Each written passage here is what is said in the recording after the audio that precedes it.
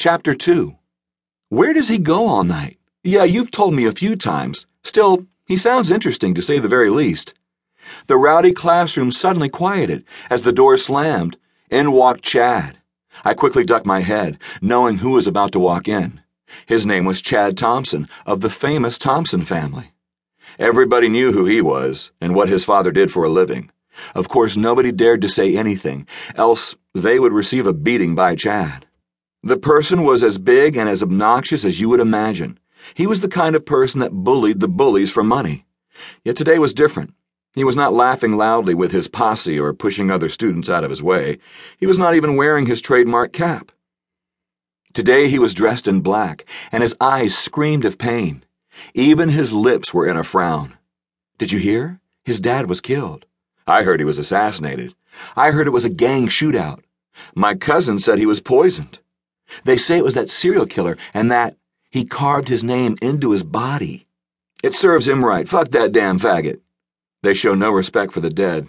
Well, not the dead father of a bully. I could hear the voices rustling silently as Chad walked slowly through the crowd. Some of them made fun. Others simply murmured the possible scenarios of his death. I kept shut. I knew how he felt. He sat down in front of me. Usually he would make fun of my hair or something of the sort. Yet today he just sat there with his head lowered and his broad back unusually bent. I wonder what had happened, don't you? Judy bit on her money clip slowly, whispering in my ear curiously. I don't. I really do not recall why I said that. I just did not want to think about it. All I was thinking about was trying to talk to the mourning behemoth in front of me. I thought he could use some friendly talk. For the entirety of the class, all I could think about was how uneasy his pained and sorrowful face made me feel. I did not dare to talk to him, though. I could only imagine his reply, and it scared the daylights out of me. Therefore, instead of trying to reach out, I kept my mouth shut, followed the lectures, and occasionally chatted with Judy. She showed me an antique money clip her grandfather made. Its shell was made of ivory wood, like the head of a small flower with 3 petals. My grandpa made only 3 of these. Says they are special. He said, I wish I had paid more attention to her words then. However, the professor was talking as well, and I just focused on him instead. After the class, I did not bother going home. I had to study, and the best place for that was the local library. I sat near the corner where I always had. I watched her write in her book and vigorously absorbed the writings on each page. It really does not matter what subject it was. I was determined to get top grades in everything and get a real job, not just pouring and mixing drinks to strangers. A tap on the shoulder distracted me.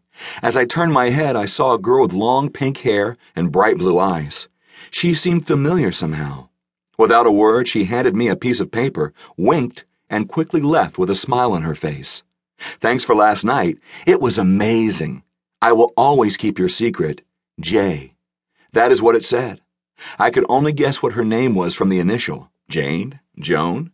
It did not matter, because she had the wrong damn person. I thought of her. Apart from 3 margaritas and a beer, I served her at the bar last night. She was alone and crying. Her boyfriend broke up with her. We must have talked a bit. I have to admit she was cool. I drank a few shots as well, so who knows what I must have told pretty her. I guess that's one of the perks of my job. I exhaled, finishing my studies, moreover right on time as well. It was 5 p.m., and my shift would be starting from 7 p.m. I had 2 hours of free time. It was just enough time to go from the library to the bar on foot. Chapter 3. Sure, you can always take the bus or a taxi, but then I would miss all the strange people and something else you would never come across on the way to work. The old man was arguing the high price of a hamburger. We see a little kid begging his mom for a brand new toy. You could see a couple arguing over some stupid matter. There is a homeless man strumming his guitar. You could hear him singing his heart out for a few bucks.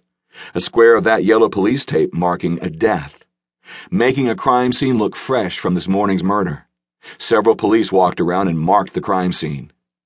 The walking took my mind off my troubles, and it made for a nice exercise, I suppose. Before I knew it, I was at the entrance of Rusty Nail, my workplace.